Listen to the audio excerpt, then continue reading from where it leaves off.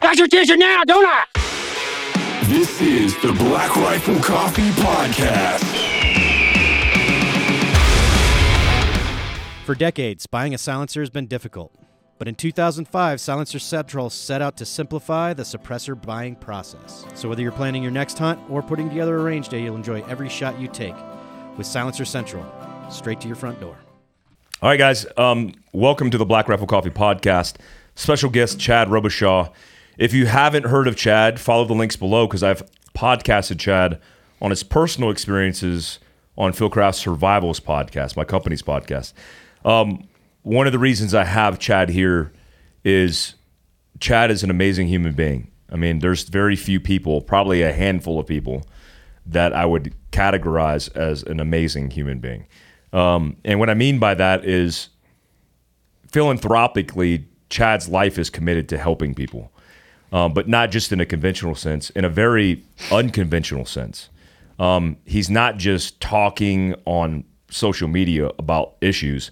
He's literally going into harm's way to help people. One of the controversial things recently that's been taking place in the news that all of you guys know about is Ukraine. I mean, we're committing a lot of money to Ukraine with not a lot of clear strategy or objective.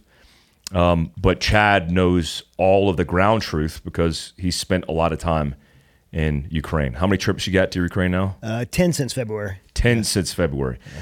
That is not today's podcast because before he started venturing into Ukraine to help the humanitarian crisis and all the things that were going on, he was running Save Our Allies, and one of the many, I wouldn't say many, one of the few that were actually making profound change and rescuing people with that organization, which is Chad is the founder of Save Our Allies, to help get guys and gals that have worked for us, American citizens, etc., out of harm's way during the fall of Afghanistan. Let's just call it what it is. It was the fall, including one of the guys that he worked with in a classified program that he ran for Joint Special Operations Command. I could say that, right? Yep. Just that part. Yeah.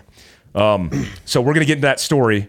I'm prefacing all of this because the focus of this is going to be saving Aziz. The following podcast, the follow-up to this, is our Mission Resilience podcast, which I'll send you links to that as well.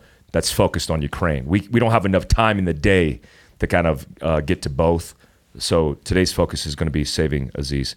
Chad, thanks for making the trip out here, man. Oh, of course, man. Like, podcast or not, it's great to see you. Yeah, it's great to see you as well. We're both of us are very busy, but it's awesome to see you regardless. Especially Benny and Penny up there getting. I know. They're big, yeah. Yeah, they're getting huge. Chad hasn't seen my kids in about a year? It's been about a year. Yeah, in there. Let's talk about Aziz. Who is Aziz? Aziz is one of the most remarkable human beings I know. He came on as an interpreter on our JSOC task force. He has an incredible backstory. We could do a whole podcast just his backstory. But started learning English on his own when he was 8 years old. Taught himself English. Started teaching English in the underground as a teenager because he's a hustler. He had like 800 students at like 14 years old. Taliban caught him. He would have been killed by the Taliban. He had to leave. Went to Dubai. So he fled. His family snuck him out of Afghanistan, fled to Dubai. When the 9/11 happened, it was his opportunity to come back and help to liberate his country. And so he joined U.S. Special Forces first, and then went on the detail for the presidential detail. As a translator, I assume. As a translator, yeah. And then it was on the anti-terrorism task force, and then we picked him up as an interpreter. He was highly vetted and proved to be more than just interpreter. So we trained him, and he ended up being my team member. As a singleton, I worked directly with Aziz, hundreds of missions through Afghanistan, cross border into Pakistan. So as a lot of people imagine, special operations work. A lot of people don't know what AFOs are, and I know we got to talk about. You got to point people back to my backstory, but as an AFO, going forward of the assaulters, doing all the clandestine logistics, Aziz was the guy with me, and so the two of us spent, months together, the two of us out in the mountains, living together. When we came back, I didn't go to base and he went home. I went home to his house. His wife, Hatra, cooked me meals. I was there when his oldest son, Mashud and Mashuda, his daughter, was born, and, followed his 6 kids being born. And so he's part of my family. Like, I love this guy. He's my brother. And he's saved my life multiple times. I always say he saved my life on 3 occasions specifically, but I would say he saved my life every day. Like, don't walk there, don't eat that, don't talk to that person. If you talk right now, they're going to kill us. Like, he saved my life every day. And he's like probably the most brave person I've ever seen, most patriotic person, with this understanding of freedom that most Americans don't even have, as an Afghan who never even seen freedom, and just understands the cause of freedom so much, wanted so badly for his daughters to be able to go to school. And right now it's so cool to see his daughters going to school and here in Texas. So he's just an incredible human being. And it was my Afghan interpreter, was my teammate. Most importantly, he's my friend. So. Yeah, the unique story of the time that Chad spent operating with Aziz, we talk about that in the last podcast, on that Phil Krause Survival podcast. But what stood out to me is, as a person who kind of operated in a singleton capacity, you had to trust this guy with your life every single day. Literally. And he proved that over time. Yeah. And the tragedy in Chad's story, like a lot of Afghans who worked with American Special Operations, a lot of the guys that you worked with, that you stood up, that you vetted, that you recruited, that you worked with daily, were killed, right? Yeah. We had this operation going. I can't get into details of operation, but one of the guys flipped. OGA trained guy. We had 12 of them together. One of them flipped to the Taliban. We don't know why. His name was Bashir. He told the Taliban about this operation. 12 of our teammates were captured and killed. 2 Americans, 10 Afghans. They tried to go specifically after Aziz because of the level of his position, to kill him. They drove a V-bed into my house, a vehicle ID into my home, killed our guard. Luckily, none of our team members were killed, and then turned me into a foreign intelligence agency, which I ended up being abducted by a foreign intelligence agency for a period of a day, which doesn't sound long, but trust me, it was long for me. And so our command actually caught this guy Bashir, arrested him. When they arrested him, he had all the plans, like where we slept, where our beds were, how much money we had when we moved, our deviating our routes and times, like all that. He had it all laid out for months. So when they caught him, he had all that. He went to the Bagram jail, and then he eventually went to the Saudi jail. He was part of the prisoner release when President Obama came in office. He'd spent a little bit more time in jail and then end up getting released. Went to the Taliban, and now when the Afghan evacuation starts happening and President Biden announces the withdrawal, Bashir comes back to Kabul and starts looking for all of our old teammates that are still around, mainly Aziz. And so we had to, back in maybe May, June, we had to start moving Aziz, and he was on the run because Bashir was looking for him. Aziz had already been the SIV, Special Immigrant Visa process, for his visa for 6 years. His process, in 2009, we did the agreement for SIVs that was supposed to take 9 months if they contractually fulfilled their obligation as interpreters to us. It was only supposed to take 9 months. Aziz, this guy did 15 years at the highest level of special operations, polygraphed, vetted, like we know who he is. 6 years in this process, and we couldn't get him out. And so as we're moving Aziz and I'm watching this thing unfold, I'm like, man, we're going to have to. That's when I started talking to you, Tim Kennedy. I called Richard McGinnis at Tucker Carlson, Daily Wire, and I said, hey, I want to put together an operation where we're going to go in as media and you guys will get the underground story of what's going on in Afghanistan, but I'm going to get Aziz out through this. And Richard McGinnis, he's the guy that was undercover with Antifa and stuff. He was like, heck, right over, rock on, let's do it. Yeah. And so that's originally what we were going to do to go get Aziz out, but everything just happened so fast. Yeah. With the evacuations. Yeah. So you guys understand, there's a lot of misinformation out there, which is one of the reasons I love podcasts, because we can actually get in the weeds of things versus clickbait and mis and disinformation. A lot of people thought when Save Our Allies, which included Tim Kennedy and yourself as personalities, they thought that was a rogue operation of just two dudes jumping on a plane and then willy-nilly causing issues on the ground. And that's contrary to the truth, right? Yeah, I mean, first of all, like, it's ridiculous that if anybody ever paused and thought for a minute that it was actually possible for two veterans to go and just show up, get planes, land on the U.S. DOD controlled airport and start going outside the wire, loading people in planes, taking them through military control gates and evacuating people. If anybody thinks that's actually possible, then they're too stupid to even have a conversation with. I mean, and this is, and I'm saying it's too stupid. This is people from our community that were stupid enough to believe that. Yeah. Like, and they're I'm like, I heard from the Marines and Tim Kennedy screwing up things. It's like, where are you right now? Like how much power do you think I have to be able to evacuate people from another country with the C-17 that you brought in? Yeah, to another country. So I mean, we had the Joint Chiefs gave us permission to go in there. When under General Milley, who I know we're not a fan of, but he did give us permission to go there. Yeah. They agreed to through Sarah Verado vet every name that we put on our rescue list to put on our airplane. So our people were vetted. And we were able to bring them to a third-party country to where the State Department could vet and validate people to come out. So, yeah, this is not willy-nilly at all, not a rogue operation. Everything was coordinated with the DOD, the Joint Chiefs, State Department, who was not a fan, by the way, of what we were doing, but had to work with us because we wouldn't do anything illegal. Just in a snapshot, because we're on the topic, what is your overall impression with the disaster that was this evacuation? What was your perspective from the ground of all the things that you saw as a sum up? Well, I'll start with this. The lie that the American people have been led to believe, and most of us probably at some point believed it, is that we were in a 20-year war. That was an endless war, and we had to pull out at some time. And if we did it right or wrong, it had to happen eventually. That is a lie that's just not true. First of all, you have to look at Afghanistan and where it's at strategically on the globe. It is the most strategic place on the globe in today's current world between Iraq, Iran, Russia, and China. Bagram Air Force Base is the most coveted military installation on the planet. And because of the time of flight to all these strategic locations where these countries hate us. Precisely, yeah. And for us to give that up wasn't ours to give up.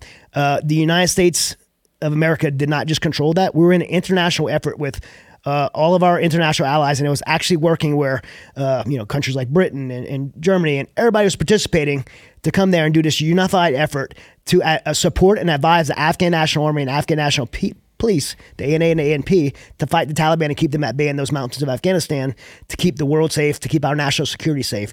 So to say that we needed to move out at one time 2,500 troops, but during the evacuation 4,000 troops from Afghanistan to end this endless war is ridiculous. I mean, look at World War II. We still have 80,000 troops in Japan since World War II because that model worked. We still have troops since the Korean War, and we had 35,000 troops in South Korea still because it works to have that presence. In Germany, we still have 40,000 troops. To pull out 2,500 to 4,000 troops from Afghanistan to end the endless war, a 20-year war, is completely ridiculous. It's political, and there was alternative motives behind players that we can't see and don't know that, we could go into a whole nother podcast of conspiracies between who's to gain most. I'll just say in a snapshot, who's to gain most was China and Russia. China, Russia, and Iran were the three countries that gained the most by us leaving there. And mainly China, Iran as well, for oil, both to get oil to China. The only thing sitting between China and Afghanistan. The only thing sitting between China and Iran is Afghanistan, and U.S. military needed to get that embargo oil to China. And then, China wanted the base. They wanted Bagram Air Force Base. So did ISI in Pakistan. All our enemies benefited from us leaving there. The international community was not consulted. Not one country was consulted. The Afghan government that we put in place for 20 years was not consulted with.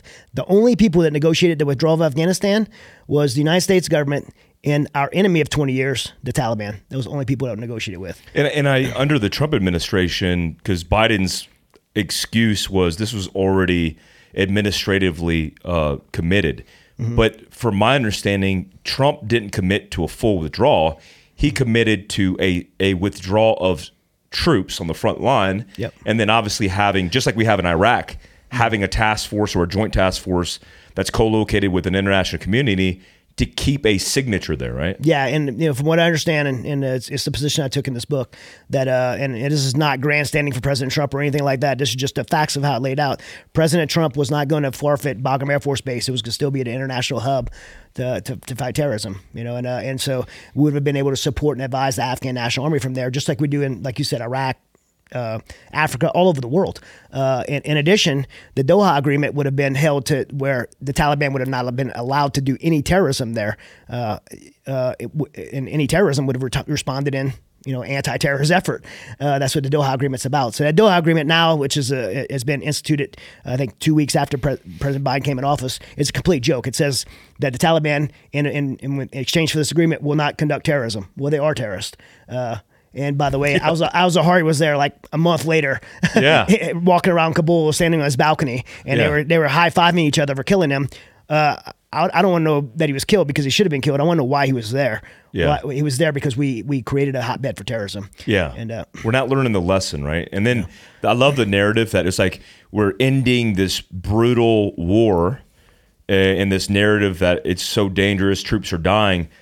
In the same period of time, more law enforcement officers were killed in the country than soldiers killed overseas. And it's like, man, it seemed like we had it in a good position and we gave all that up rapidly. Mm-hmm. And then guys like you, which I think the right answer is private citizens kind of managing these kind of catastrophes, because every war, even World War II, civilian interaction and civilian consulting and civilians were the difference between winning and losing. Whether it was logistically with KBR, call it what you want, but without the civilian free marketplace, you wouldn't have the flexibility for you and Tim to roll in there and actually do good work, because the institution's so constrained. Yeah, I mean, this is about Buyer's question. Why are you going to do this? Like, there's younger guys that are still doing this. Why are you going to do this now at 46 years old? And I'm like, well, they're not allowed to do it. They're within limitations. And so the next best thing is veterans. And in fact, I feel like it was better because I've been in the military. I was in the military a long time. I was at the high level of special operations like you were.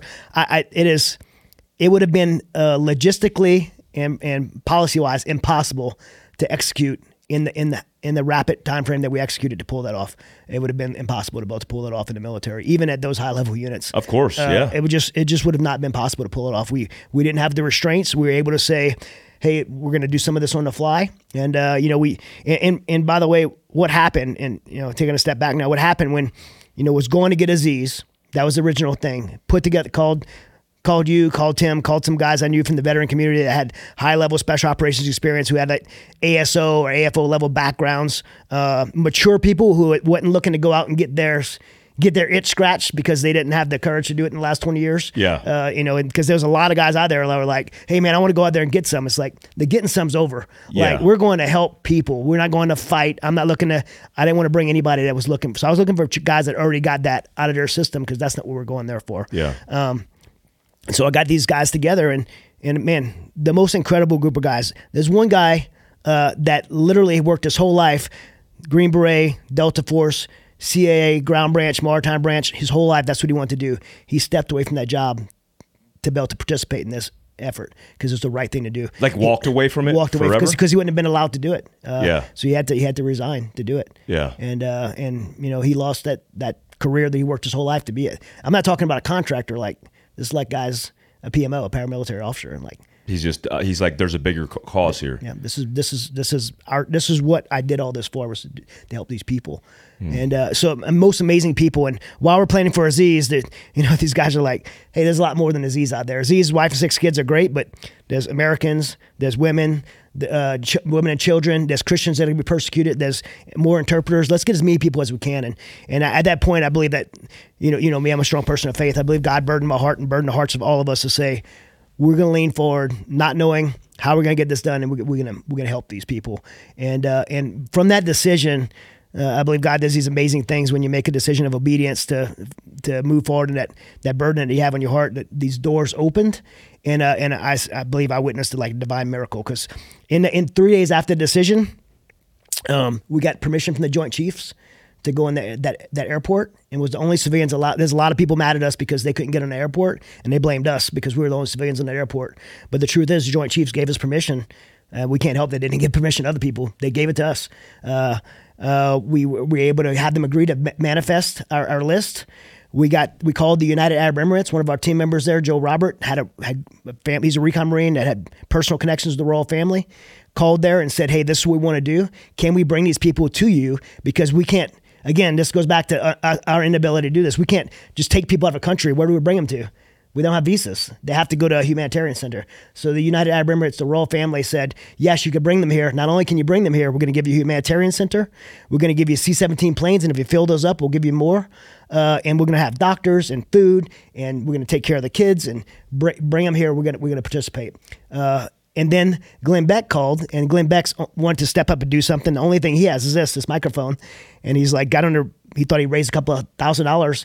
He ended up raising $46 million, but by the time he called me, he had raised $21 million. And he's like, I raised all this money. I didn't know I was going to raise it because people want to help, because people are amazing and want to do something about this because it was what was happening was wrong. And he's like, what do I do with the money? And I'm like, you're going to start buying planes, and we're going to start putting people on them. And so in 3 days, all that happened. That's why I say it's a miracle. Wow. I'm not smart enough, capable enough to do that. And we went in and in that 10-day period, I mean, so much. We got Aziz. We got his family.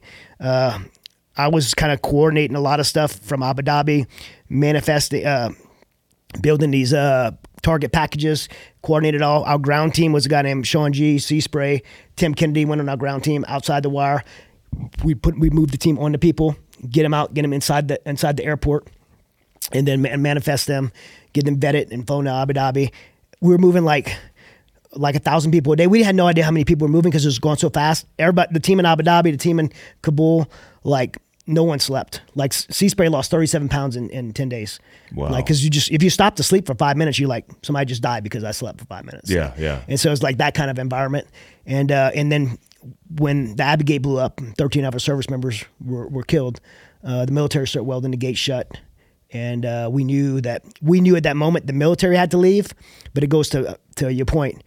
The military had to leave, but we didn't have to leave. The veterans didn't have to leave because we were not confounded by the White House or the government saying we had to leave. And the media, mainstream media, because the White House said there was 100 Americans left, maybe 100 Americans left, we knew that there were probably thousands of Americans still on the ground.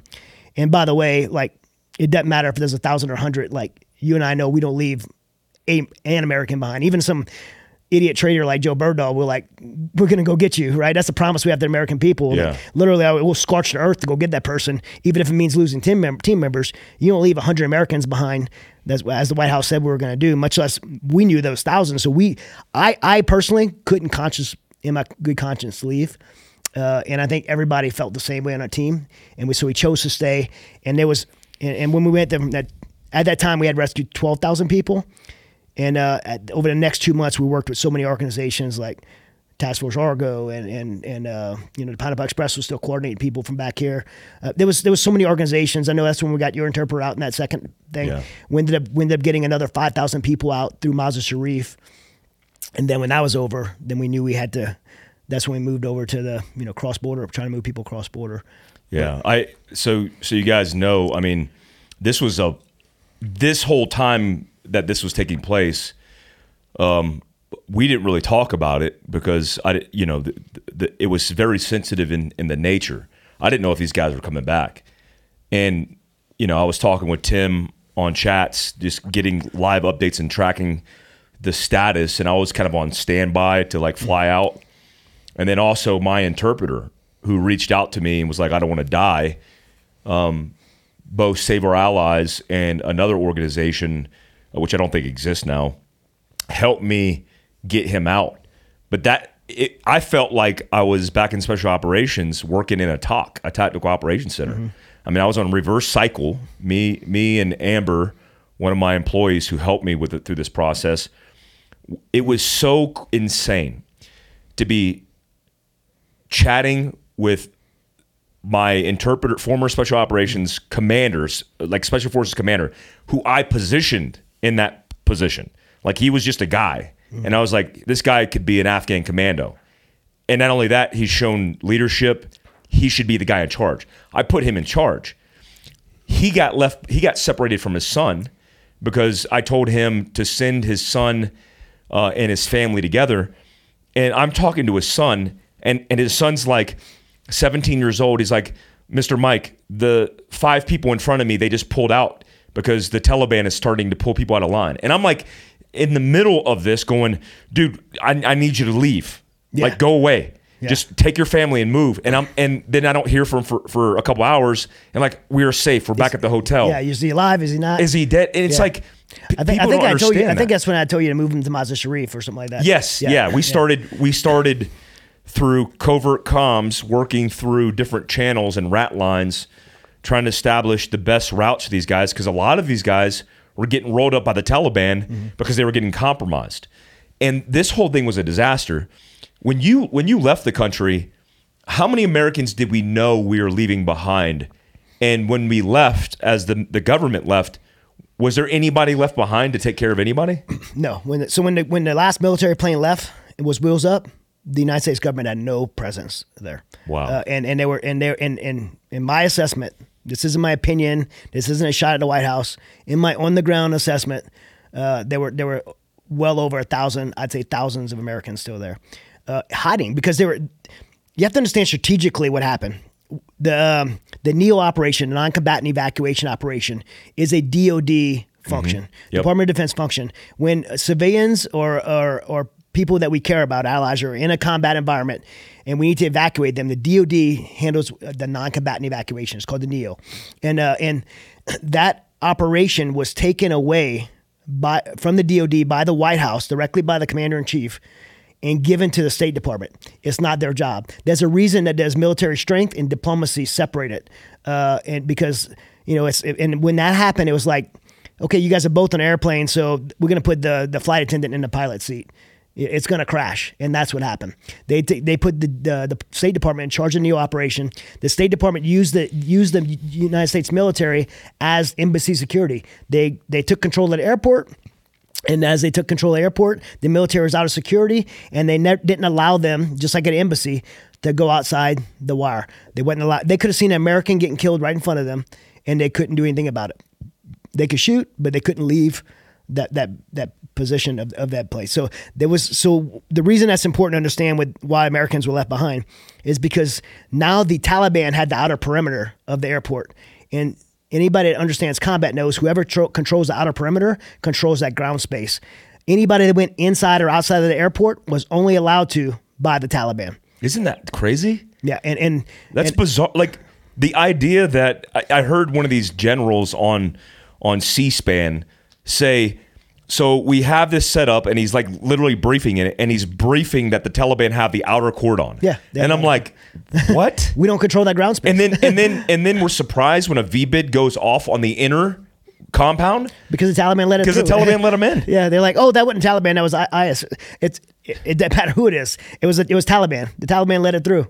It's insane to me. The whole thing to me, what's dumbfounding to me, Chad, is after all is said and done, and we're still, like, I just read a headline last week where it said the Taliban is not allowing women to go to school, and it was a headline, and I'm like, that's a headline? Yeah. That's Did you normal. not know that was going to happen? Did you not know that was going to happen? That's normal.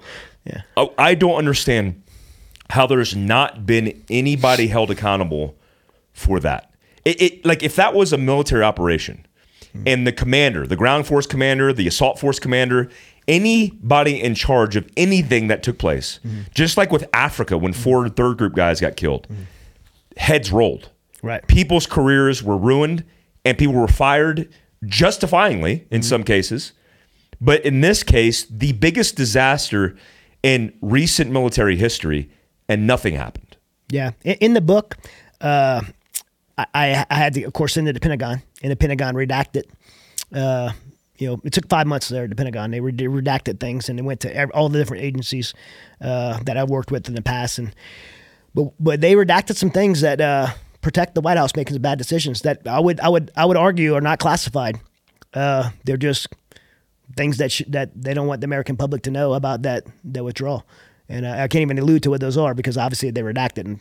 But it's unfortunate. So political opinion has been based marked as on classified. a ground perspective was redacted in the book. Yeah. Yeah. That's insane. And I assume I left all redactions in I was gonna black. say, okay. Yep. So it's blocked out so you can blocked out, yeah. you can contextualize. I shortened some of them because some of the redactions were like this big, and I didn't want a bunch of big black. But yeah, everywhere there's a redaction is put in there. Black Rifle Coffee Company set out on a mission to make the best cup of coffee that's ever hit your mug. The dream was to sell enough premium coffee to be able to build a support network of veterans, first responders, and law enforcement. Thanks to your support, all that dream has become a reality.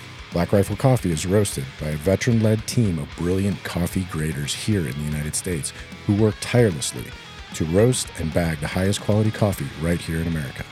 The coffee is truly one of a kind, but it's your support that gets the gear, funding, and supplies into the hands of those on our front lines. This year alone, your support has helped BRCC expand our team of active duty service members, veterans, and veteran family members. Black Rifle was also able to donate over 120,000 bags of coffee to veterans and first responders in 2022, all thanks to you. You can purchase at blackriflecoffee.com. You can also find Black Rifle Coffee in grocery and convenience stores near you. Black Rifle Coffee, America's coffee. For decades, buying a silencer has been difficult. But in 2005, Silencer Central set out to simplify the suppressor buying process. So what happens when you buy from Silencer Central? Well, they help you find the right silencer for you, they handle the paperwork so you don't have to, and they give you a free NFA gun trust so you can share your suppressor. Silencer Central allows you to pay while you wait. They make sure your purchase is carefully prepped, packaged, and protected until the moment you're approved. Once approved, they deliver it straight to your door. So whether you're planning your next hunt or putting together a range day, you'll enjoy every shot you take with Silencer Central, straight to your front door. How long does that process normally take? Probably about 45 days, and it took me 5 months. So it was just in time for that my book would have to be pushed back to miss the midterms. Of course, of course. Yeah. Which just obviously took place in November. This book releases next week, and tell me about the reason you wanted to write this book. Well, the truth needs to be told. Look, I've written books to sell books before. But pretty much every book I've written has had a purpose behind it, a cause behind it to help people. How many books have you written? I think this is number 8. Jeez. Right? What? Yeah. Dude, book writing is the hardest thing I've ever done in my life. Hard, yeah. It's insane. I had a lot of help, and David Thomas helped me with this because I only had like 10 weeks to write this. Yeah. And David Thomas, the New York Times bestselling author, Thomas Nelson said, hey, we want to get somebody to help you write it. And we worked together in tandem and got it knocked out. And I was journaling the whole time because early on I was like, this has to be told. Yeah. And so I journal a lot anyway. So I was journaling the whole time. And took my journal notes and put it in. But essentially what the book is it's a chronological, that's just some of the best stuff's the second half. But it's a chronological series of events of my relationship with Aziz, when we met, a little bit of our time together, our time apart, the withdrawal, and how the withdrawal took place. And I try not to be partisan politically in it, but I just want to tell the truth. And I think the American people in the world needs to know the truth about what happened there because there's so much misinformation out there. In addition, I think people need to have hope and be encouraged that when the governments of the world fail, good people will stand up and do the right thing. Yeah. And that's what we've seen in this. I mean, there's people on my social media like yours that follow me just because they hate me and they bash everything I say. They were like, hey, I don't like you, but what you're doing right now is a good thing. Where could I donate money? Like literally, like I was getting messages like that from like left wing, like people that like hate me because I was, I'm a conservative and believe in conservative values. They were like, yeah, we don't like each other, but right now I want to help. What you're doing is awesome. We had a Jewish organization want to pay for 2 planes. It was pretty crazy how this happened. They went to pay for 2 planes. One was $800,000, one was $700,000, so $1.5 million. And Mighty Oaks, my foundation, Mighty Oaks Foundation is a Christian organization, and that's where we're doing the money through. And so the Jewish guys gave them the wire information. They went to wire the money, and the guy calls me and he says, hey, we can't make the wire transfer. And I'm like, did I give you the number wrong? Like, what's up? And he's like, no, you guys are a Christian organization. We're a Jewish organization. We can't give Jewish money to a Christian organization. I'm like, okay, cool, but do you know we are rescuing like Muslims, right? And he just like laughed. And he's like, yeah, okay, let's do it. And it was like this beautiful moment where like all that was put aside, like a Jewish organization gave money to a Christian organization to rescue Muslims, to show the love of and as a Christian, like it's showing the love of God to the people that might not believe what I believe and just doing the right thing. That's awesome. And a lot of people have asked us, man, why'd you do that? Like what? And I mean, it was just the right thing to do. I mean, obviously me, I was selfishly motivated for Aziz at first, but then there was a moment it was like, no one's going to help these people. Like these people are going to die. Like 40 million people are going to be put under the Taliban rule. 20 million women are immediately going to be sex slaves. Like no one's going to help these people. Somebody has to help. And like, God's given me a background, a platform to be able to raise resources, pull resources together, a background into operations. I'm like, I have to help. Like we have to do it. And I think everyone involved felt that way. And it was just the right thing to do. We were getting interviewed recently, not about this, but about Ukraine. And me and Seaspray, who's an incredible human being, and this interviewer asked that question, why are you doing this? And he said, because it's the right thing to do. But then she asked another question. She said, is it worth it? And I had never heard that before. Like, is it worth it? And he said, it doesn't have to be, which I think is pretty complex for a lot of Americans, right? It doesn't have to be worth it to do the right thing. Don't always have to be an ROI, or a guarantee of safety, or like sometimes you just do the right thing because it's the right thing to do. It doesn't have to be worth it. Oh, interesting. There's no value. There doesn't have to be a value metric or a return on your investment. But most of the decisions you make are that, right? Yeah. It's like, what are we getting out of this? It's like, hey, you're not getting anything. They're just the right thing to do, right? This is the guy that gave up his career, Yeah. Is it worth it? We just said it doesn't have to be. That's awesome. Yeah. Well, what I find impressive now, post this experience, spoiler alert, Aziz is home, at least his home away from home, in Texas, correct? He's in Texas. He's got cowboy boot, cowboy hat. He says y'all. It's the most amazing thing. Like they have totally embraced. Like I've taken him to do all the first time things, like first hamburger, first fishing trip, first pizza, so all the cool. first time things. And I took him skydiving. He's like Afghans don't do stuff like that, by the way. And he's about to go skydiving. Yeah, like 3 times now. Oh my! And I jumped with him. He went tandem, but I orbited around him and stuff. Yeah. And so he's like about to go at the plane the first time, and he's like, dude, you took me from Afghanistan to kill me in Texas. Is this whole family? Did his whole family make it? Yeah, his wife and 6 kids, and then this is cool. You'll think this is cool. Like I said, his wife was at work, and I'm like, what's your wife doing at work? What's Hotcher at work for? He's like, because I'm like, I'm paying. You're good, right? You need any extra money? He's like, no, she's at work. Where's she working? She's working at McDonald's. I'm like, dude, what is your wife working at McDonald's for? Like, you need money, like, because we're like really helping him out, And he's like, no, she went to work. I'm like, well, let's get her a job somewhere else. He's like, no, you don't understand. She wanted to work at McDonald's. Like his wife and his daughter wanted to work at McDonald's because it was like a privilege, like an American thing to be able to work at McDonald's and serve McFlurries. They just did it for like 2 months, but they wanted the experience of working at McDonald's. Yeah, for them, it's a labor of love, and they're actually they're excited to work in America. Yeah, when most Americans are like, ugh, McDonald's. Chick-fil-A is a step up, though. It is. So how are they assimilating to the whole experience? Oh man, it's so awesome. For me, it was like personally, like so rewarding because his kids are so brilliant and smart. They speak good English, and his one of the things when we were back in Afghanistan in the early days, he's like, I want my daughters to be in a country where they go to school, like, and be equal. Like he's just always have been like very, like I said, really understood freedom from a way that most Americans don't. And so to see his daughters going to school and have the opportunity like that is just like, they've totally embraced it. They're doing really well. He goes, him and his family go to church with us every Sunday. So cool. Barbecues at our house, kids playing in the pool. First thing they said when they got back to America, my wife was like, what do you guys want to do? Disneyland, what do you want to do? They're like, we want to go swimming in a swimming pool because they never swam in a swimming pool before. Man. We're like, we just built one in our backyard. And they stripped down their underwear and they jumped in our pool and we swam for a couple hours. That's they were like, so rad, one of them man. couldn't even swim. He's like drowning. He can swim now, but it's so profound. I mean, how profound is that 6 children of a man you worked with overseas fighting terrorism in his own country, helping America, his 6 beautiful children get the opportunity to live the rest of their lives in freedom. And so we were in a deer stand the other morning. It was like 6 degrees out and we were like freezing and we were like, dude, can you believe we're here? Like, he's like, and no one's shooting back, brother. I'm like, this is so awesome. Like in deer stand in Texas. Oh my God, man. It's still so surreal. Yeah. Like, and when we first got him out, he told me I'm allowed to share the story.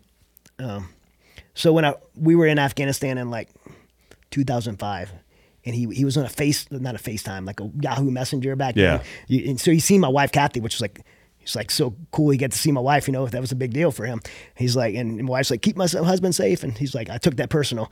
And then so because of that, he wanted me to meet Hatra, which is like, you don't do. Yeah. 100%. Afghan don't do, much less an American. Yeah. And so like there's this real awkward moment where he's like real nervous. I'm like nervous because he's nervous. He has me in his house and Hatra's like all covered up and she like down that hall, right? She just pops out, shows herself, and jumps back in, and it's like a big deal. And like that's how I first met Hatra. Other than that, she cooked behind the wall for us, and so like it was a big deal. Yeah, you're like, never even in their presence. You're not even in the same room. No. So that's how I met her. And so over the years, I get glimpses of her and stuff like that. And then he got closer and closer to where we'd be just in the house, and she'd walk in the same room. That's a big deal. So when we rescued them and got them to. By the way, shout out to the PJ team. They're the ones that actually grabbed them, took them through the wire. Amazing guys. And one day we'll be able to share like who all those guys were. But got them to Abu Dhabi. I met them in Abu Dhabi. He comes hug me. I start crying. His kids run up, hug me. They call me Uncle Chad. I start crying again. And then in the corner back behind the room is Hatra with her face shown and puts her hand over her heart, the Afghan gesture. Yeah. But staying on the other side of the room, keeping her distance like in good Afghan culture, right? And every time I'd see them in humanitarian centers, she's still staying in that back corner. Well, when they were in my driveway, I came back from Ukraine, and they're waiting in my driveway for me to get back. I like darted from when they landed. I came from Kharkiv, like in the front lines, no shower. I'm like, man, I'm flying back to the States when they're playing with no shower. Hadn't showered in like 15 days. But I ended up getting a shower, luckily. But I wouldn't have if I'd have missed the plane. So I flew back, man. I'm in my driveway, pull up, and there they are, and. It's just so cool, like little Mashkor's playing with my dog running around my front yard. I'm like, oh my gosh, this guy's running around my front yard. And Aziz is there and he runs up and gives me a hug. And Mashkor, like the little boy, hugs me around the waist. And behind him is Hatra.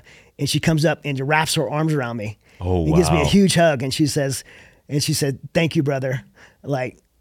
And that was like 17 years in the making. Man, it was so profound, like for her to do that. Now we're like, she's like hilarious. Like she's like the craziest personality. She's so funny. Like we joke, she's laughing all the time. She doesn't wear the traditional. No, she wears her over her head, but she kind of where you can see her hair. She kind of has it back a little bit, more like stylish, like she's used to it. Yeah. But she's like, she's totally like, she's like cutting up, accepting having fun. Western culture. Oh yeah, so much fun. Like I took her to see.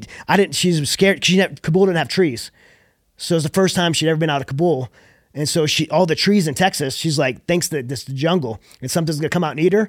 So I like messing with her and I took her to the movies because Aziz was out of town. I took her and the kids to the movies. I took them to see Jurassic Park. And she was like, oh, she has nightmares about it. She thought it was real. So it was just so fun. We have a lot of fun, man. She's super cool and she's been cooking all kind of Afghan food I miss. Oh my gosh, man. But yeah. That's so amazing. But in the highlight of all these amazing things, there's still a tragedy here, right? There's still a lot of people who have been left behind, right? Yeah, I mean, like I've said that before. Like we get a lot of pats on the back and accolades. I got an award from Congress. Yeah, I saw that. I got the Bonhoeffer Achievement Award from Glenn Beck. It gave me like the fourth person to get.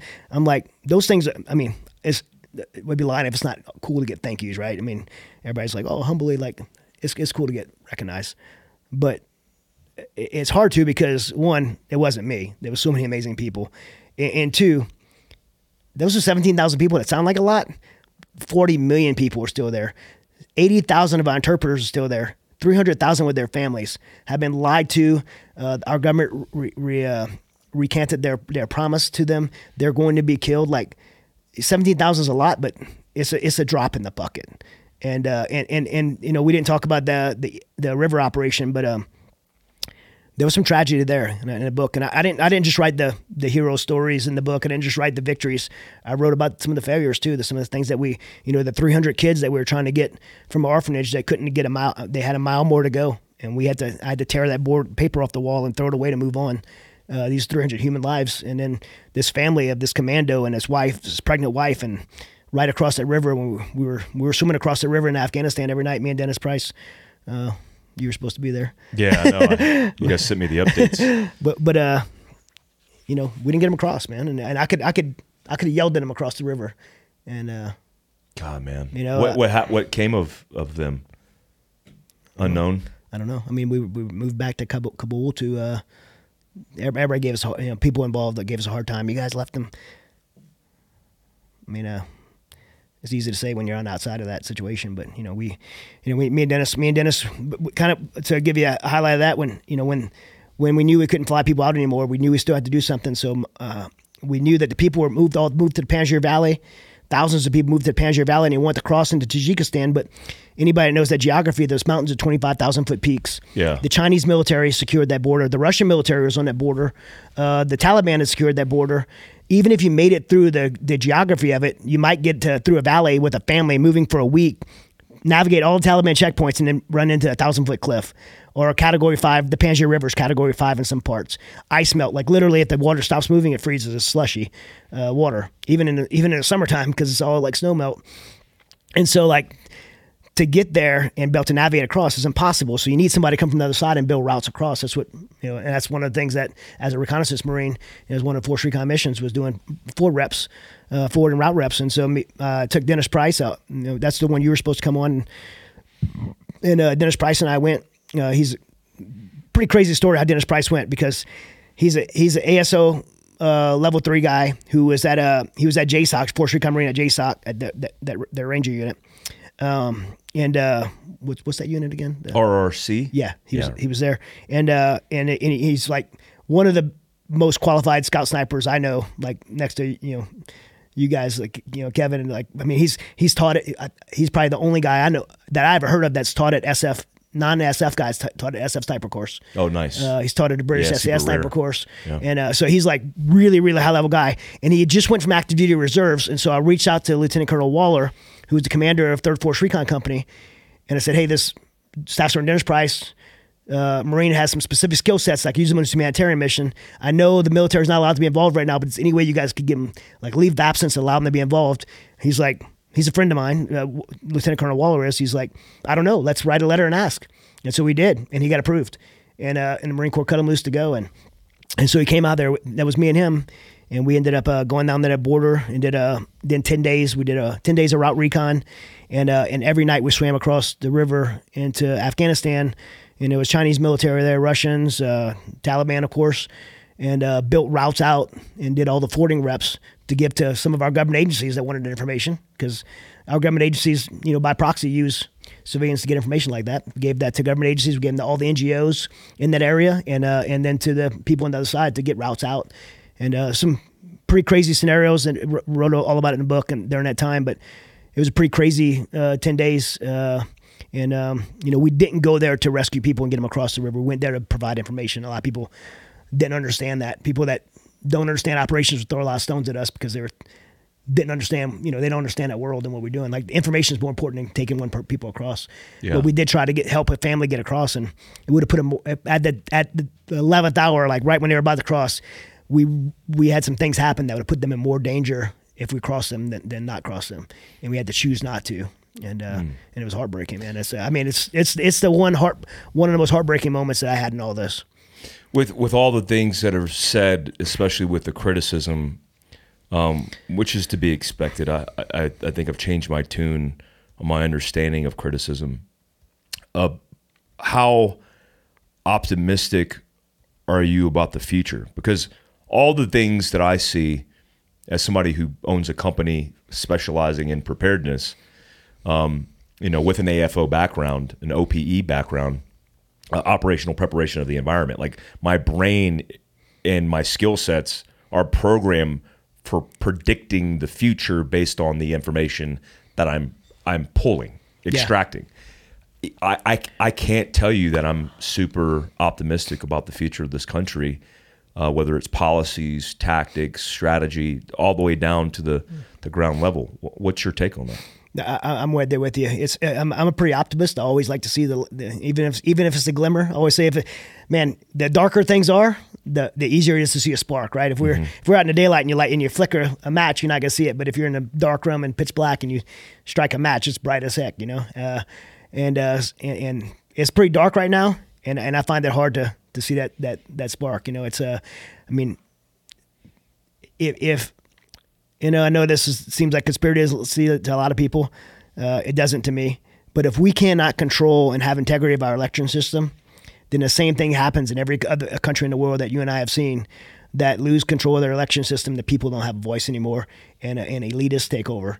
And if we can't control our election system in the United States, the people don't have a voice anymore in this country's, over as we know it. I'm not saying that we're going to be speaking Chinese next week or anything, but I mean, it's over as we know it. Yeah. And our way of life is over as we know it. And everything that you and I served for is lost. And we are at a dangerous point in our country right now where that's actually not pessimistic talk or not conspiracy. That's actually It's happening. It's happening. Yeah. And if we don't wake up and start using our voices and platforms to speak out about these things, then it's going to be gone, and we're going to be like, how did we lose it? We lost it because we didn't speak up, we didn't prepare, we didn't, and that's why this book's so important to me. I was writing an influencer letter today, and I'm like, in the influencer letter, I'm like, this isn't about selling books. It's about people have to know what's going on so they can be informed, so they can make the right decisions when it comes to what they're going to speak up about, what their positions could be on things, how they're going to vote. Where they're going to serve. I mean, everybody's worried about who's in the president, who's in the Oval Office. What about who's running your school board? If there's nobody's going to represent your school board, then go serve in the school board. I just had a friend that's just a mom who's been concerned forever, and she put her name on the ballot and she won. Like, she's like, this isn't okay for my kids. Like, my kids don't need to be taught this stuff. And she's like, I could complain. I don't know anything about politics. I've been a house mom my whole life, but I know it's right and wrong. She put her name on the ballot and she won. I know everybody's an expert at identifying problems, but nobody's willing to offer, especially with themselves, the solution. And a lot of the stuff that we talk about is fixable, especially at the local level. Stop focusing on the federal government, focus on your household. Yeah. Focus on fixing your own community, and we'll be a better country for it. I mean, a lot of people have gone down rabbit holes and they virtue signal all the time on social media, but they're not willing to stand up in their everyday life to fix it. Well, it's like Afghanistan, right? I mean, I have a platform, I have a social platform, and I have a lot of access to media. I could have stayed home in August, and I could have just moaned and complained and bashed the White House about Afghanistan withdrawal, and sat in my, had my suit coat on and my pajama pants on, sat behind my desk and did the media every day. But that wouldn't have changed anything. Yeah. Or I could have packed my backpack and got on a plane and headed over there and called a couple of my friends and rallied support and did what I could. I mean, sometimes we have to stand up, and sometimes we have to just get out and do something. It doesn't have to be an Afghanistan level size thing like we did, but it could be right there in your home, right there in your community. When these things present themselves to you, and you got an opportunity to do the right thing, then you got to do it. Yeah, man. I'm proud to know you, Chad. It's amazing and inspiring, and it's not like we're talking in reflection. I mean, these are things that you're doing every single day. We're going to continue to talk about the things that you're involved with in the Mission Resilience podcast. I want to focus on Ukraine. Yeah. Hopefully we'll have the link down below for you as this drops, so you guys can migrate to see that, because Chad is involved in a lot, especially when it comes to humanitarian crisis that are affecting the global, people who can't help themselves across the world. Tell us about this book. When does it come out? How can people get into it? Well, it comes out January 17th, so I think it's next week. And we're going to be, it's available right now in pre-sale at any major book outlet. Amazon's super easy place to get it. And it's doing really well. I think it's number one on Amazon right now in a couple of categories. And it hasn't even come out yet. Hadn't even come out yet. Yeah. Did you do the Audible recording for it? I did. I didn't want to. But everybody kept asking me to do it. I'm like, do you guys know I'm from Louisiana? Like, man, that is the hardest thing. Writing books, because in your mind what you so you want to say things. Yeah. That's not on paper. It was pretty hard to do. And you got to stick to the script. You got to stick to the script. Yeah. Ooh, that's gonna be tough for me. It took 4 days. Really? It took 4 days to do it. Yeah. Four 9 hour days. I'm about to do that now in house. They're allowing me to do it on the equipment that I have, and it scares me because I'm the same way. Like, I always want to emphasize context Yep. around words. Yeah. And because I hear it and I'm like, oh, well, they don't know that. Yeah, I but you can't. got to fill it in. Yeah, I got to fill in the blanks. Yeah. It was tough.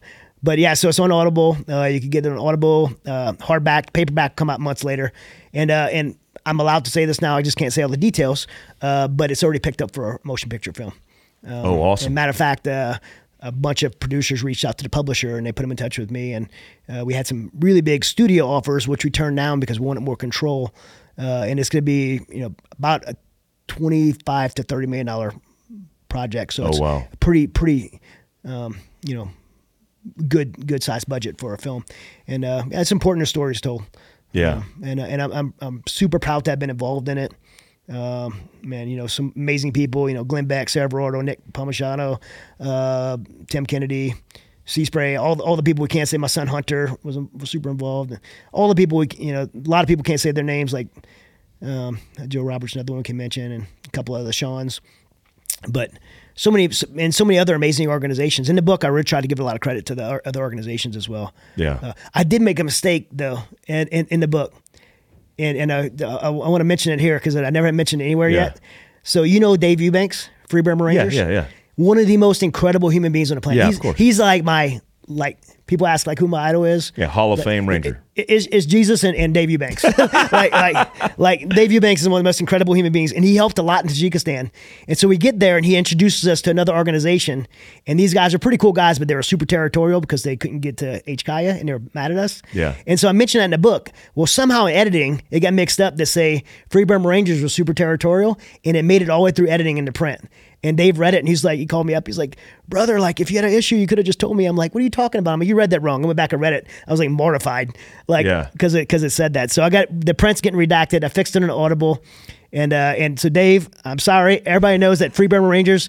Me and my wife don't give to Mighty Oaks because I'm going to give them my own organization. They're the organization I give to, financially. Free Burma Rangers is one of the most incredible organizations. Dave Eubanks is one of the most incredible human beings. I made a mistake in the print. If you get the print that says they're territorial, wasn't them. It wasn't them. They're most opposite of territorial. Dave Eubanks is the most incredible human being. Awesome. I'm glad we set the record straight.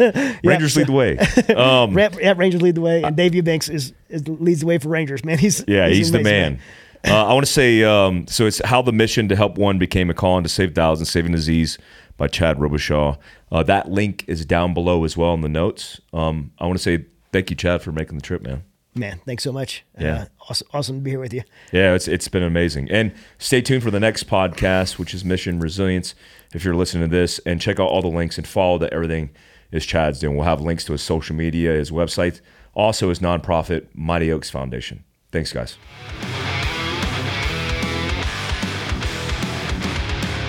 That concludes today's training. Any questions? Whew! Drum titties, boy!